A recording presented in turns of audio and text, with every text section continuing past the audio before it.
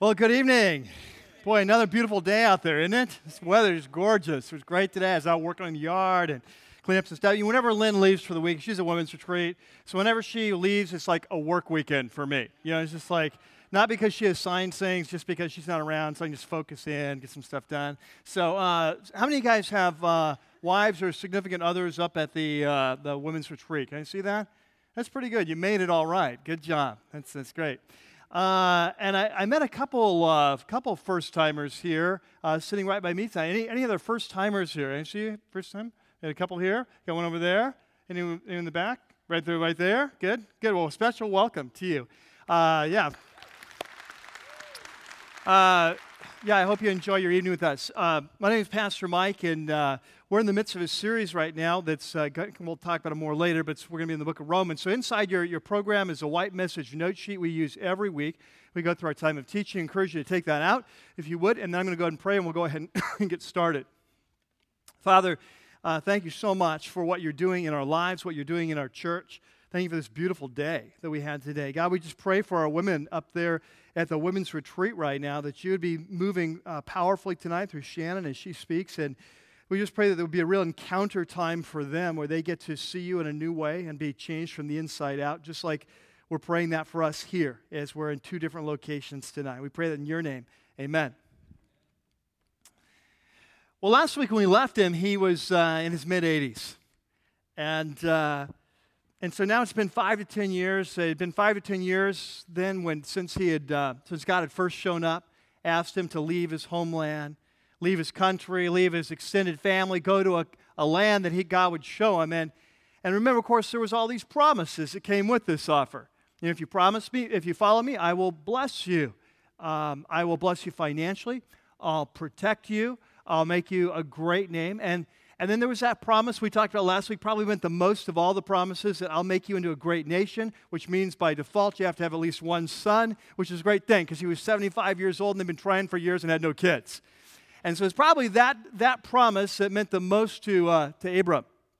And for whatever reason, he decided this God who had appeared to him seemed trustworthy, and so he was going to go with it. And so he packs up his family, and they move several hundred miles away in this great adventure.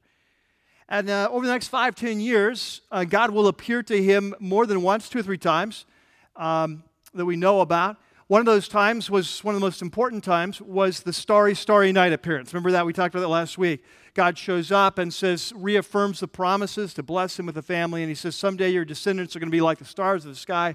Takes him outside.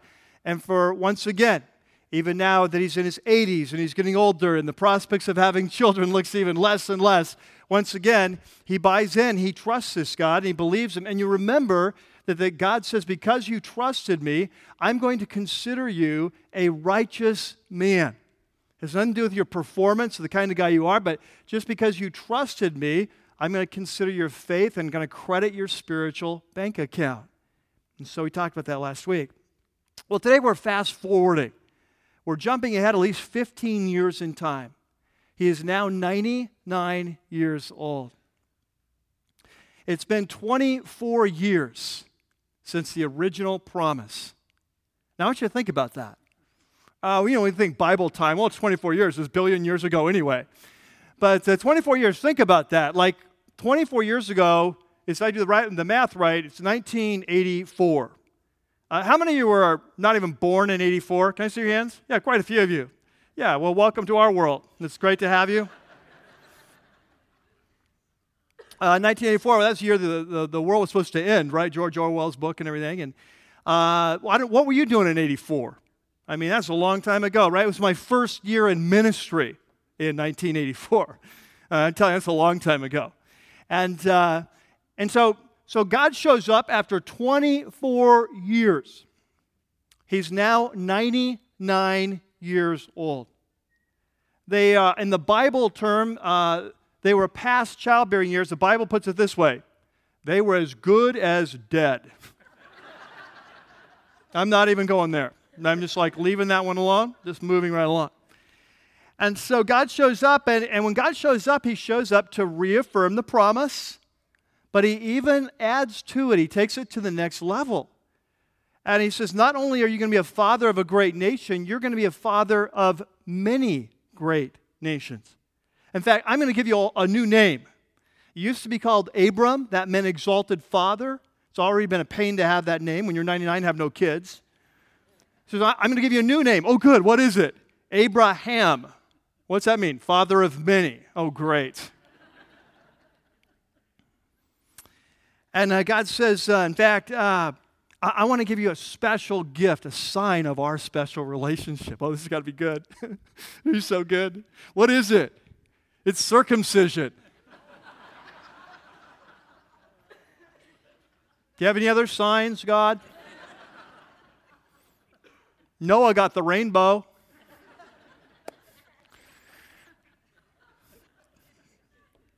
I don't know how you feel about that. I'm 99 years old. I'm not getting excited about that. In fact, whatever. I don't care how old I am. I'm not getting excited about that. That's why I do it to babies. They can't get excited. They don't know what's going on. And he says, hey, but there's more. It's like the QVC channel. But there's more.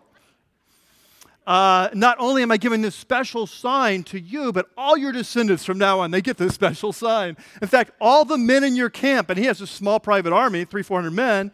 In fact, they all get this sign. Whoa, it's great. And this is my special sign to you that I'm coming through on my promise. So what's Abraham do? He falls down, starts laughing. I think I'd be crying, right? But he falls down, he starts laughing. God's talking to him. He falls down laughing. Can you picture this? It's the only time in the Bible I can think of the guy falls down laughing when God's talking. He falls, he thinks it's hilarious. Now, there's some people who think, at least, that Abraham laughed because of unbelief. There's no way this is going to happen, it's ridiculous. I don't think so. There's a couple reasons why I think he was laughing for the reasons. First of all, about a chapter later in Genesis 18, Sarah gets wind of this and she laughs. And God rebukes her. He never rebukes Abraham. They were laughing for different reasons. Sarah was laughing out of disbelief. He was laughing for some of that. There's another reason, though, why I don't think he was laughing out of unbelief. That very same day, they have a circumcision party. He invites all the men. It's kind of like a Tupperware party, Except you leave with less than you came in with. You get all the guys together, and he says, man, I got some good news and some bad news. What's the good news, Abraham? God is with us. He showed up again. What's the bad news? Well, he's got this little gift. And right that very same day, 300-400 men, they lined up. Can I tell you something? You don't do that unless you believe that God just appeared to you. You don't tell your men, we're all going through this, unless you believe what God said. Now, I don't think Abraham was laughing because of unbelief. I think he was laughing because he thought it was hilarious. This is ridiculous. Who would ever think of this up? You give me a promise 24 years ago that I'm going to become a great nation. You wait 24 years. I don't even have one son yet. You show up to tell me now I'm going to be great. I'm going to create many nations. And now my wife and I are as good as dead. And he just thought it just struck him as funny. And he fell down and he laughed. The laugh of faith. Today we're continuing on this series that we've been in the last 2 or 3 months. It's a series that's called The Way. It's a study, if you're new, I like to always step back for those of you who are new here. It's a study that it's about the life and teaching of the Apostle Paul, who is one of the greatest spiritual thinkers, leaders of all time. And most of all, he was an incredible Christ follower. And so what we're doing as a church is we're kind of saddling up alongside of him week by week and asking him to mentor us. What does it mean to be a follower of Jesus? What does it mean to be part of this ancient movement that Jesus started that in the early church was called the Way? And our strategy each week is we're taking a look at his longest and most famous letter in the New Testament, his letter to the church at Rome. We're using it as a jumping off point, an entryway into the rest of his teaching. So today we come to Romans chapter 4. So if you haven't done so already, I encourage you to open your Bibles to Romans 4. Now, if you've been with us throughout the series, you know that today we're coming to the end of our first mini-series. And within this big overall series, The Way, there's the first mini-series. We've called it Fallen and Forgiven, because in the first 4 chapters of Romans, Paul's been laying out how the human race fell away from God and what God has done to bring us back through Christ, so to forgive us, so fallen and forgiven. And what we've learned is that as a fallen race, that there's really no way that we can rescue ourselves, that we need God to come and rescue us. And so that's what he's done through Jesus. And so there's no way by our own performance we can ever earn a relationship with God. It's got to be a gift. And it's a gift based on what Christ did. And we have to trust God for that gift. And so this whole idea of being rescued or saved, we used to say so, by faith, is a hard concept for us as human beings to get our hands around. But it's especially hard in Paul's day for the Jewish nation, who've been raised from the time that they were young in Paul's day to have a very legalistic approach to their relationship with God. That if you want to have a relationship with God, you need to kind of earn it by following very minute, just to the T, all the Old Testament laws. And so it's really hard for them to accept. And so in chapter 4, if you were here last week, Paul called forth a couple of the key witnesses from Jewish history to testify in court, so to speak, about what they had found about their relationship with God. And the 2 leaders were Abraham, we started the day with the story of Abraham, and David, their greatest king. And both of them testified last week through their writings that, yes, it's true that we have to have a relationship with God based not on our performance, but based on what God has done in his mercy. And so that's what's last week. Now, the Apostle Paul, there's a couple questions that keep coming up through Romans. And it's a question his Jewish listener has. And the first these 2 questions are going to come up today are, well, wait a second, Paul. But isn't the Messiah, doesn't he belong to the Jewish race? And so we get this thing, salvation through faith in the Messiah. Okay, we get that. But is it just for the Jews, or is it for everyone? That's one question. The second question is, hey, we've been raised our whole life to follow the Old Testament law. How does that fit in with this faith in Jesus? How do these 2 systems work together? So what he's going to do today is he's going to answer both of those questions, and he's going to answer them through a case study of Abraham.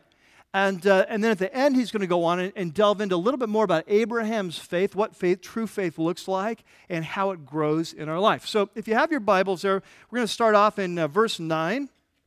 And you can see what I've done is I've broken this section down. There's a section on your note sheet called Abraham's Faith. And I've broken it down into these 3 questions that Paul will answer throughout this section. And so let's just break it up for us to be able to follow. So we'll start at chapter 4 and verse 9. Romans 4 and verse 9. So the question is, Paul says, is this blessedness, this new relationship with God, we're blessed, is this blessedness, is it only for the circumcised, the Jewish people, or is it also for the uncircumcised? How does this work? And what Paul's going to say is he's going to use Abraham as a case study. He's going to say, let's go back in time, and let's go back to the starry, starry night incident, right? Remember Abraham was in his 80s, and God shows up, and he makes all these promises, and Abraham believes him, and he's made right with God. So Paul's going to go back. He's going to say, okay, so was Abraham circumcised at that time? If he was circumcised, then maybe we all have to be circumcised or become Jewish before we can become followers of Jesus. If he wasn't circumcised, then obviously that's not a requirement. Well, of course, the fact is he wasn't circumcised. That didn't happen until he was 99 in the second story, the end of the story we talked today. So if you have your Bible there, we'll start at verse, we'll continue on. We've been saying that Abraham's faith was credited to him as righteousness. Well, under what circumstances was it credited? Was it after he was circumcised or before? Well, it was not after, it was before. And he received the sign of circumcision, a seal of the righteousness that he had by faith while he was still uncircumcised. So in other words, when he's in his 80s, starry night, God shows up, he trusts God. God, it says, I will credit that trust for righteousness. You're right with me, okay? That's in his 80s. When he's 99, he gets circumcision, which is a sign, it's a seal of the relationship he already had. Much like this wedding ring I wear, it doesn't like make me married. If I take it off, I'm not unmarried. It's a sign of a relationship that started, in my case, 32 years ago. you see? And so I know it's hard to believe that such a young guy could be married so long, but that's the truth. I got married when I was 12. So we lived in Arkansas. It was pretty normal back there. Okay, so anyway, where was I? Okay, so verse 12. And so he's also the father of the circumcised, the Jewish people, who are not only circumcised, but also walk in the footsteps of the faith that our father Abraham had before him was circumcised. Let's go back to pick up in verse 11. I started one line too early. See the last verse 11, last section 11. It says, "So then, he's the father of all who believe." Abraham's the father of all believers in Jesus. He's a spiritual father of all believers. He's a father of those who believe but have not been circumcised. Okay, they'd be like Gentiles or whatever, in order that the righteousness might be credited to them. But he's also the father of the circumcised, the Jews, who not only are circumcised but also walk in the footsteps of faith. So this circumcision doesn't automatically get you in. Obviously, being a Jew doesn't automatically get you in. You have to still trust in God like he did. Okay, so that's the first question. First question that they ask is, is this just for the Jews or is it for everyone? He says, no, it's for everyone. Okay, second question. The next question has to do with the law. And it's there in your note sheet. Question number 2, what about the law? How does it fit with faith? So they've been raised, these Jewish people have been raised with a very legalistic approach to the Old Testament law. And so the question is, okay, God gave us the law at Mount Sinai through Moses. We've been trying to follow that law. Now you're saying we're supposed to trust by faith. How does faith and law work together? And Paul's basically going to say, well, they don't. They're two like opposites. There's one approach that I'm going to earn my relationship with God via my performance. There's the one by faith is I'm going to trust God for my relationship based on what Christ did. They're really opposites. They don't work. And what Paul's going to say is, hey, it's a good thing. Because if we had to earn our relationship with God, none of us would ever make it. Because what the law does, the law is a good thing. It just tells us here's how to live life. Love God, love people. What's wrong with that? Nothing wrong with that, right? And so that's the law, but the problem is that we as fallen people really can't live up to that. So if we were going to try to have a relationship with God based on just kind of our own merit, so to speak, we would just get condemned. And the law, if you try to relate to God based on the law, it only leads to wrath and judgment and condemnation. Okay? So that's the second question. So let's see how he says it. Verse 13. It was not through the law that Abraham and his offspring received the promise that he would be heir of the world. So let's go back to, remember Genesis 15, Starry, Starry Night? God says, I'm going to give you all these descendants, stars of the sky. And so what happened that night? Did God say, okay, here's what you need to do, Abraham. Here is my law. You need to keep that. If you keep it, the promise will come true. Is that what happened? No, it's not. What happened is Abraham just trusted in God. God said, okay. You're a righteous man. I'm going to fulfill the promise. So that's what Paul's saying. It was not through the law that Abraham and his offspring received the promise that he would be heir of the world, but through the righteousness that comes by faith. For if those who live by law are heirs, in other words, if you have to earn it, faith has no value. You don't need faith. It's just a performance issue. And the promise that God gave that night to Abraham on Starry Night, the promise would be worthless. Well, why? Well, because we couldn't keep the promise. If it was dependent on our fulfilling the conditions, we would never make it. It would be worthless. Because law brings wrath. It just brings judgment. It brings condemnation. Because, we break it, you have to pay the sentence.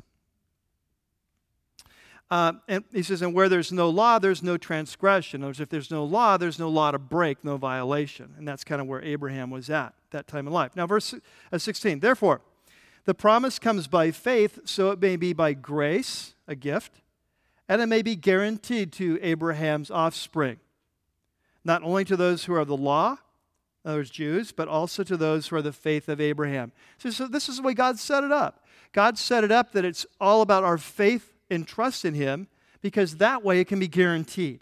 If we just have to trust him, he can guarantee, you trust me, I'll give it. If it's based on our performance, the whole system would never work.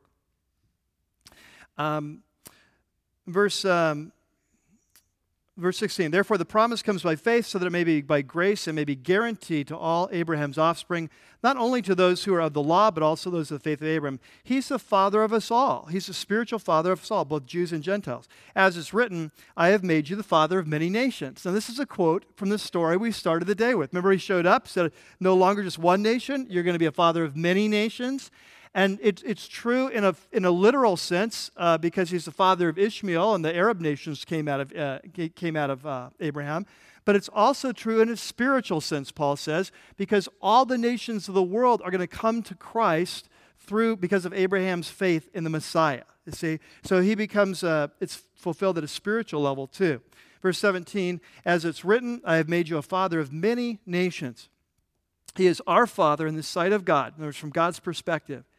In whom he believed, the God who gives life to the dead and calls things that are not as though they were.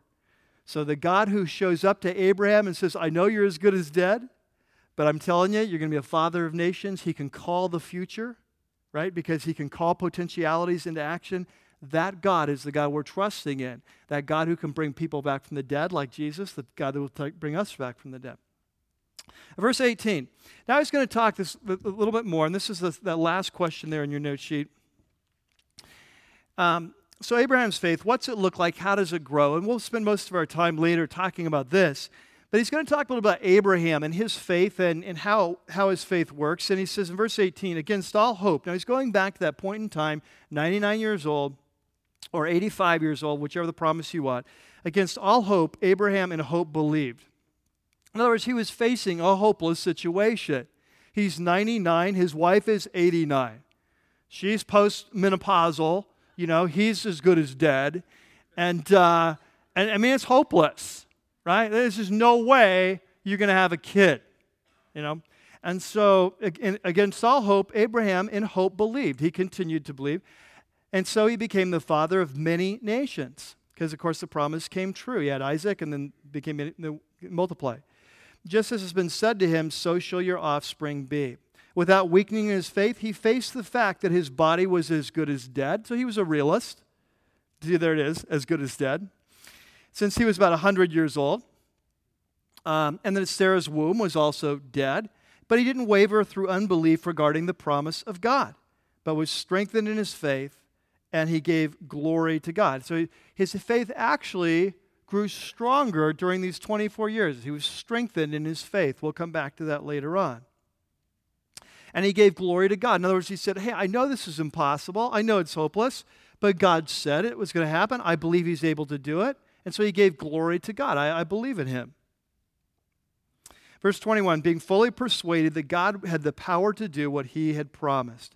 This is why it was, quote, remember this is Genesis 15:6 quote, it was credited to him as righteousness. Now, the words that was credited to him were written not for him alone. We saw this for us last week. Then notice that when God wrote those words in Genesis 15:6, they're not just written for him, they're written for us because there's a very deep spiritual principle here going on. But they're also for us, verse 24, to whom God will credit us righteousness, for us who believe in him who raised Jesus our Lord from the dead. He was delivered to death for our sins. He was raised to life for our justification. And so there's a spiritual principle going on there. Back with Abraham, we talked about this last week, that one day would be fulfilled when Jesus came. And we trust God not for his son, we trust him for our salvation. This is the same principles at work. Now, and so with that, the Apostle Paul brings the first 4 chapters to an end, this first mini-series to an end. And so what have we learned? We've learned that we're a fallen race, right? We've learned that it doesn't matter whether it's you wild kids over here or you good kids in the middle, or you special kids, Jewish kids, remember, right? It doesn't really matter. We all fall short of what we were created to be. There's something basically wrong with us. And so that's why God sent his son to be the great substitute, to take the sentence for our rebellion, for our judgment before the king. And the great exchange took place. And you remember then we learned that it doesn't really matter whether you're a Jew or a Gentile. There's only one way to God. It's through faith in Christ. And then in chapter 4, he says this faith in Christ, it's really not a new thing. It's the way people have always related to God, the Jewish leaders in the past, Abraham and David. So that's the flow of chapters 1 through 4. And next week we'll come back and we'll celebrate this redemption that we have in Christ. But for today, it also raises some important questions about faith. And we started talking about this last week, about real faith and what does it look like. And we asked questions, so what does real faith look like? And how does it operate? And why is it so important to God, this faith thing? We talked about that last week. But we also said, if it's so important, how does it grow in our lives? How do we grow in faith? And so today, what we're going to do in the time we have is there in your note sheet, there's a section that's called Real Faith, what it looks like and how it grows. And we want to delve in from Abraham's case study that Paul develops here and talk about that more for our life. You know, if this faith thing's so important, how does it grow in our life? So number one, here we go. The first point goes like this, that real faith is more than positive thinking. All right? Now, we started talking about this last week. We're going to delve in a little bit more today because Abraham's life at the end of this chapter, chapter 4, Paul really lays into this. Real faith is more than positive thinking. Now, there's a lot of crazy ideas out there in our culture today about what faith is about. In fact, it's often that faith is almost seen as a power in and of itself. That it doesn't matter what you believe, if you believe it strong enough, hard enough, if you're positive, you just don't let any negative thoughts in, if you visualize it, then faith will bring it into reality. It's almost like this power that it has, this power, a supernatural power to create reality. Faith is almost like a magnet that just draws your future to you, whatever you're visualizing. In fact, I mentioned this last week, but that book that's been so popular out, The Secret. How many of you have heard that book? You read that book? Okay, a few of you. Okay. Very popular. It's sold a bazillion copies, And the basic idea of the book is what is called the law of attraction. And it's basically the idea is if you think positive thoughts, then positive things will be drawn to you. If you think negative thoughts, negative things will be drawn to you. So faith becomes sort of a kind of a mental power that draws your future to you, to yourself. Now, the thing is, this has also crept into the Christian community over time. And you see it. For example, we talked last week about things like kind of the name it, claim it. You've heard that kind of theology. The Bible says it, and I'm just going to take this promise, I'm going to claim it, and God's kind of required to fulfill this because this is what it says, so I name it and I claim it. For other time, this kind of shows up in Christian circles with the idea that God wants you to be rich and successful. And this is very common, kind of a health and wealth gospel type of thing. That God wants you to be rich, your kids are the king, you deserve the best. And so if you trust God, then He will make you successful, He will make you wealthy. It shows up in healing ministries sometimes, where the thought is that God doesn't want you sick, that it's by Christ's stripes you're healed, and so if you're sick, it's just a lack of faith. And if you would just trust in God, that all sickness would go away, that this is God's desire for your life. It shows up in the positive confession or in the giving sometimes. It's like if you trust God and you give to God, you give to Him with a small spoon, He'll give back to you with a big shovel, this kind of thing. And so you see this kind of thing on TV. You see what I'm saying? It's this kind of this idea that there's faith is the power that makes everything happen. And it doesn't really matter what you believe. As long as you believe it, it will create reality, you see? You see it in Christian circles. It's something called the positive confession type teaching, where it's like, hey, you never say a negative word. It's always, whatever your words have the power to create reality. And so you never say anything negative. You always say something positive because if you say something positive, that will create positive reality. Now, here's what I want you to catch. I want you to catch how far Abraham's faith was from any of these concepts. That Abraham was the ultimate realist. He was not a positive confession guy. And I want you to look at this in verse 18 through 20, Romans 4, 18 through 20.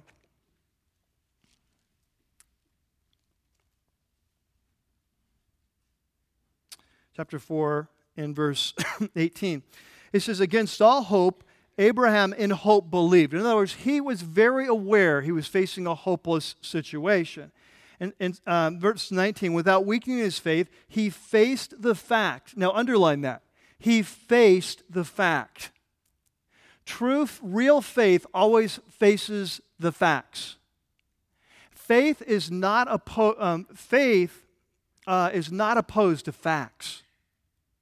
Faith is opposed to fear. And the opposite of faith is not fact, it's fear. And so he faced the fact. Abraham was an ultimate realist. And I love this because many times you think of spiritual people or people with faith, the first thing that comes to our mind is that they are kind of pie in the sky, heads in the clouds, or heads in the sand, right? That it's just sort of like, oh no, I can see no evil, hear no evil. I just, and so you say, man, I don't know what we're going to do. Boy, next month, I'm not sure I'm going to pay the rent. Oh, don't say that. God will provide. Don't say that. You just need to have a positive. Just be saying, God, I know God will provide. That's the way it is. You get cancer, and it's like, oh man, I don't know if I'm going to die. Oh, don't say that. No, you need to trust in God. You say, I will be healed. I will be healed. I will be healed. You see what I'm saying? And then often in Christian circles, and what I want you to catch is Abraham was the opposite of this. Abraham was the ultimate realist. He looks at his body. He says, this is as good as dead. This situation is hopeless. He faces the fact. You think, I got problems, look at my wife. You see? We are both as good as dead. You see, Abraham is a realist. And faith has nothing to do with sticking our head in the sand or pretending that things aren't as bad as they are. You catch this? Faith is looking at the situation, being an honest assessment, being a realist, and yet also faith is saying, yeah, but what has God said? See, faith looks at reality, the facts, but then faith says, but what has God said about this situation? Now, this is so important. As we learned last week, faith is always a response to what God has said. And one of the things that we can get in trouble with as Christ followers is sometimes we trust God for things He hasn't said. You see, this is the thing, a problem.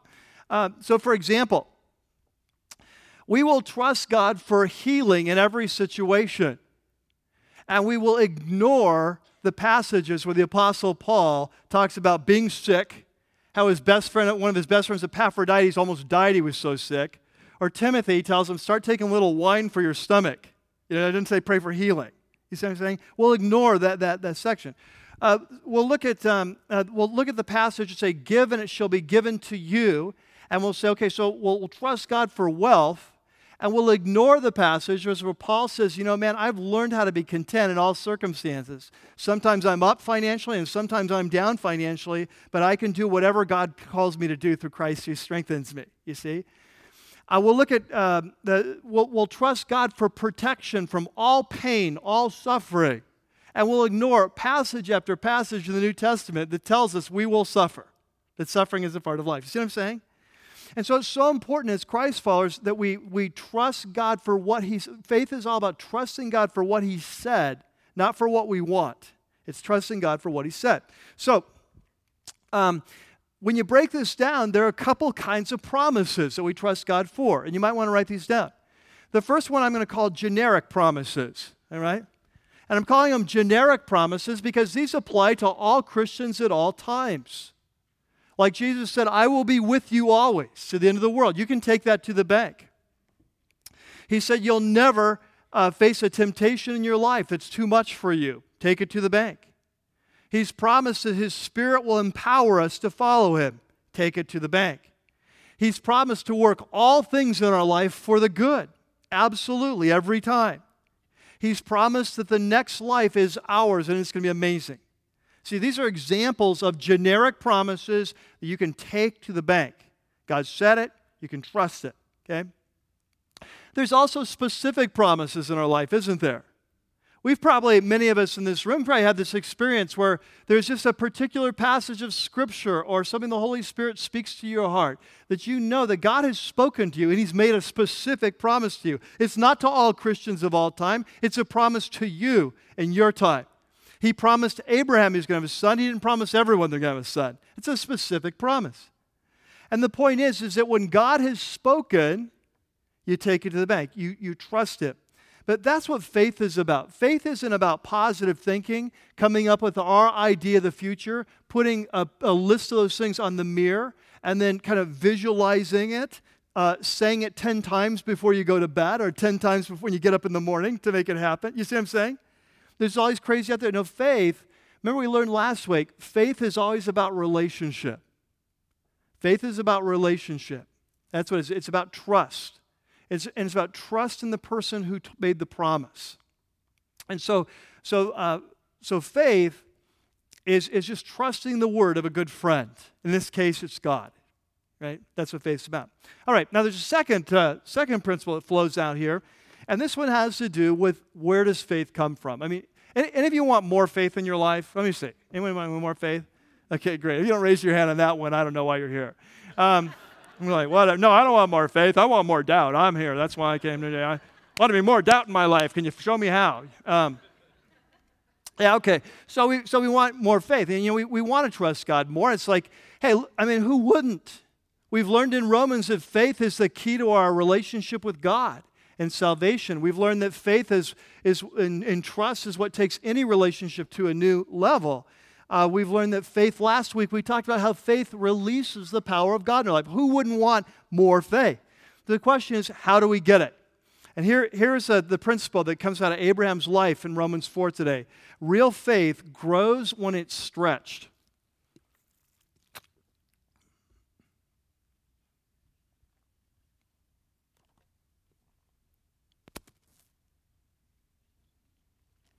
Real faith grows when it's stretched. In other words, faith in a lot of ways is like a muscle. Your faith is like a muscle. And you know how it is when you go to work out. Now, about 3 weeks ago, I started working out again.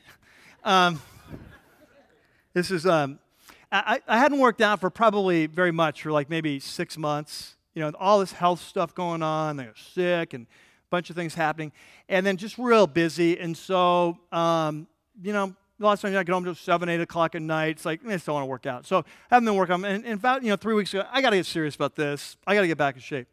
And so it's amazing. Go back and it's how your muscles degenerate, right? When you're not working out. And so you go back and now it's just like you can't do what you used to be able to do, and it's just so painful. But you know how it is when you work out a muscle. When you work out a muscle, the idea is that you stretch it to a point of exhaustion, right? You push the muscle to the point of exhaustion. And at the point you think you can't take any more, then you stop. And then a couple days later, you come back and you think that muscle would be destroyed. I mean, you just worked it to death, but the reality is it's grown by being stretched, right? It comes back, you come back stronger. That's how muscles work. Well, faith is much the same way. Is that when God wants to grow a person's faith, what he often does is he stretches it. He stretches their faith. See, the opposite of faith, as I mentioned before, is fear. And you know this in your life, right? Like when you're trying to trust God for something, you've got the fear side of you and you've got the faith side, right?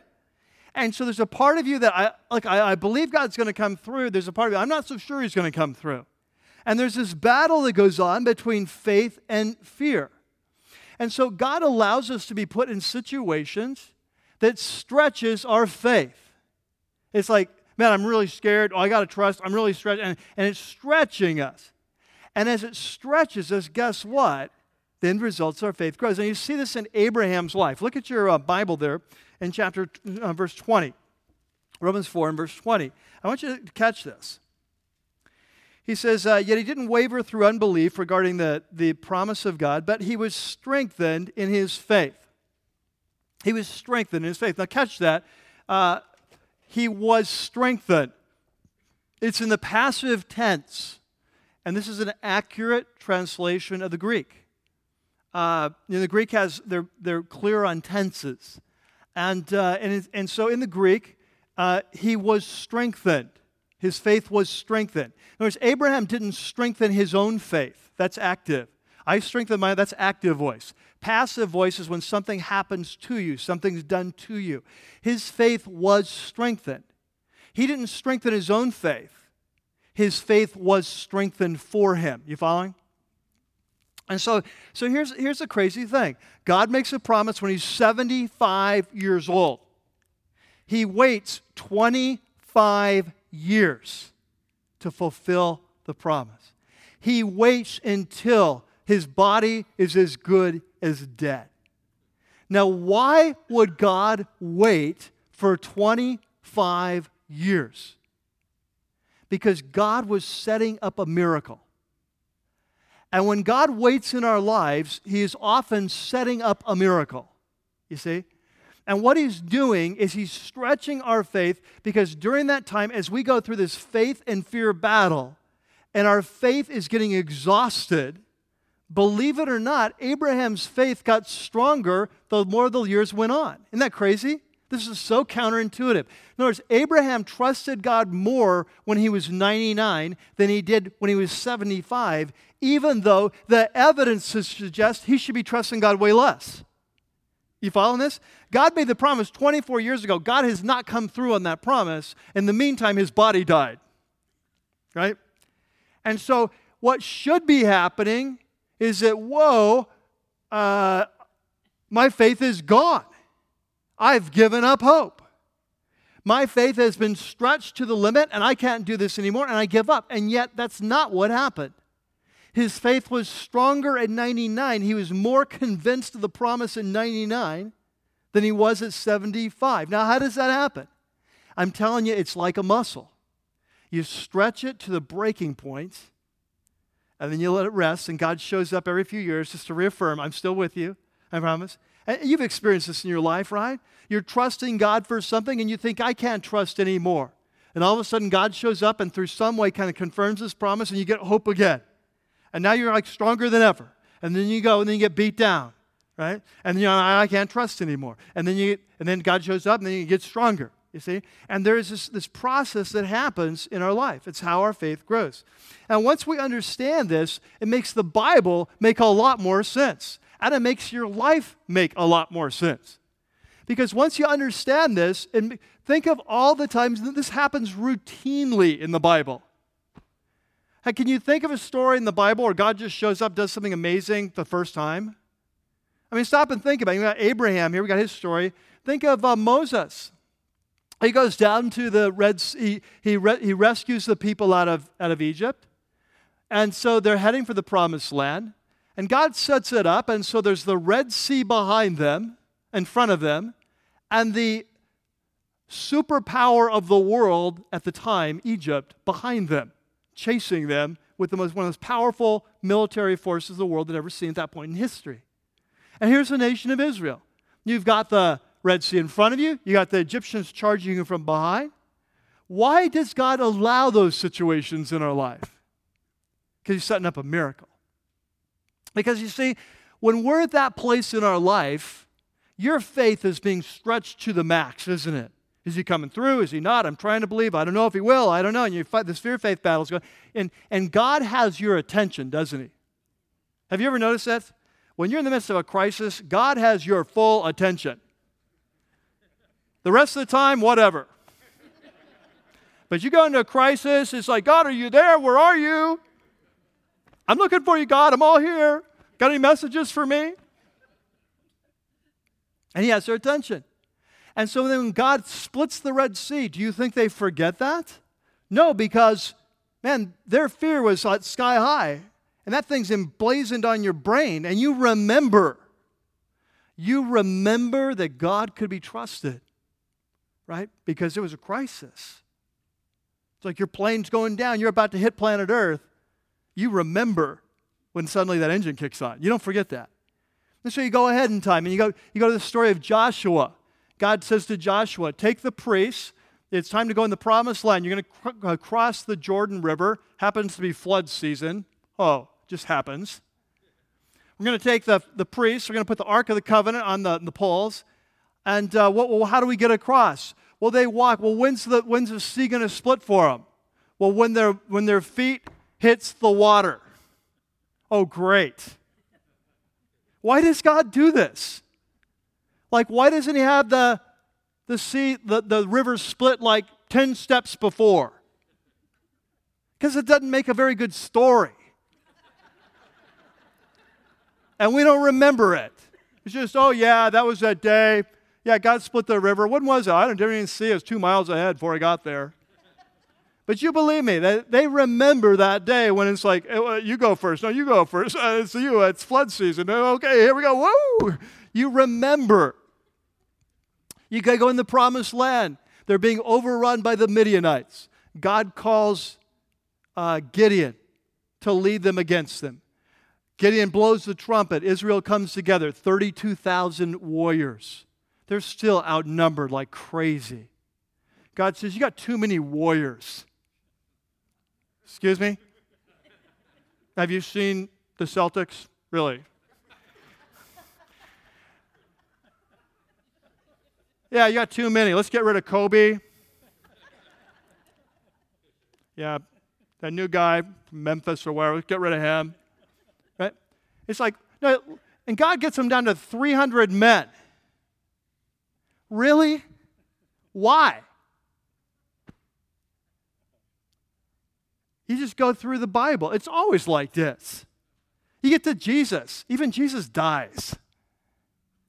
And he stays dead for 3 days. Couldn't he just be dead for 1 day? Like, why 3 days? It doesn't make as good a story. We don't remember it. You see what happens? God lets us go to our life to these extreme points, not because he doesn't love us, but because he does love us. And because he so much wants a deeper relationship with us, and he knows, like we learned last week, that our level of relationship is directly proportionate to our level of trust. And so he takes us to the edge. Why? So that we never forget that he can be trustworthy. You see, the story of Abraham, if he had the kid when he was 78, who'd care?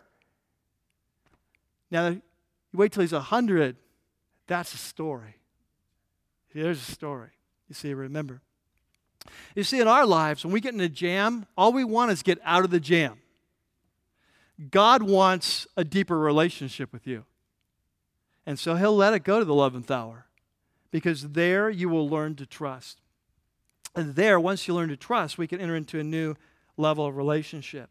And of course, the great thing is that after we get to the 11th hour, God always comes through. God will always do what he says, right? He's going to always carry his promise. And so we fast forward a year in time. Abraham's now 100 years old. His wife is 90. And sure enough, she gets pregnant. Can you believe that? I mean, just can you believe that? 100, some of you are going like 90 years old and that's a blessing. Anyway, like, I just looked at someone's face, and I won't look over there, but it's like their face like horror. Like, oh, this is a bad story, not a good story. 90 years old. She's calling in the OB. Hey, doc, I haven't seen you in 52 years. I'm pregnant, 90 years old. And God always comes through, doesn't he? And so they have a baby. You know what she names the baby? Yitzhak. Yitzhak. We say Isaac. They say Yitzhak. You know what Yitzhak means? He laughs. And you know what she said after she named the baby? She said, God has made me laugh. And everyone who hears my story is going to laugh with me. Isn't that great? Here's what I love about the story. Abraham didn't have to wait until his wife got pregnant to start laughing. He didn't have to wait till that baby was born to start laughing. He started laughing a year earlier. And here's the beautiful thing. When God draws us into that relationship and we learn to trust him, catch this, we can laugh at the future before the future comes. Isn't that awesome? We can laugh with our God when the future looks bleak, because he has said it, he's promised it, it's money in the bank, and we can roll on the ground and laugh with our God and say, that is the best one I've heard. You are amazing. I love your sense of humor. You see? And that's where God's taken us. He wants to take us from a race that deeply distrusts him to a race of people who are so confident in who he is and his love for us that even before the promise comes true, we can fall on the ground and laugh with him, because absolutely he's the best friend we've ever had. Let's pray. God, we're so thankful for the story of Abraham and his faith and his journey of faith. God, how it grew over the years to come to a place in his life where he could laugh at the future. God, I want to be like that. I don't laugh at the future. Half the time I'm worried about the future. Even things you've promised me about, I worry about those things. I know that battle between fear and faith. I experience that. I'm thankful for what you're doing in my life. You're teaching me just a little bit more slowly over time to laugh at the future. If you've said it, it's going to happen. Trust it, take it to the bank. God, we want to be that kind of people who enter in, who know you so well. Our confidence in you is so strong. You're the best friend we've ever had. Just like you called Abraham your friend. You're the best friend we ever had, and we know what you've said you'll do. We have absolute confidence that we can laugh at our future before the future arrives. We pray you'd create that kind of holy hilarity in our lives. We pray this in your name. Amen. As we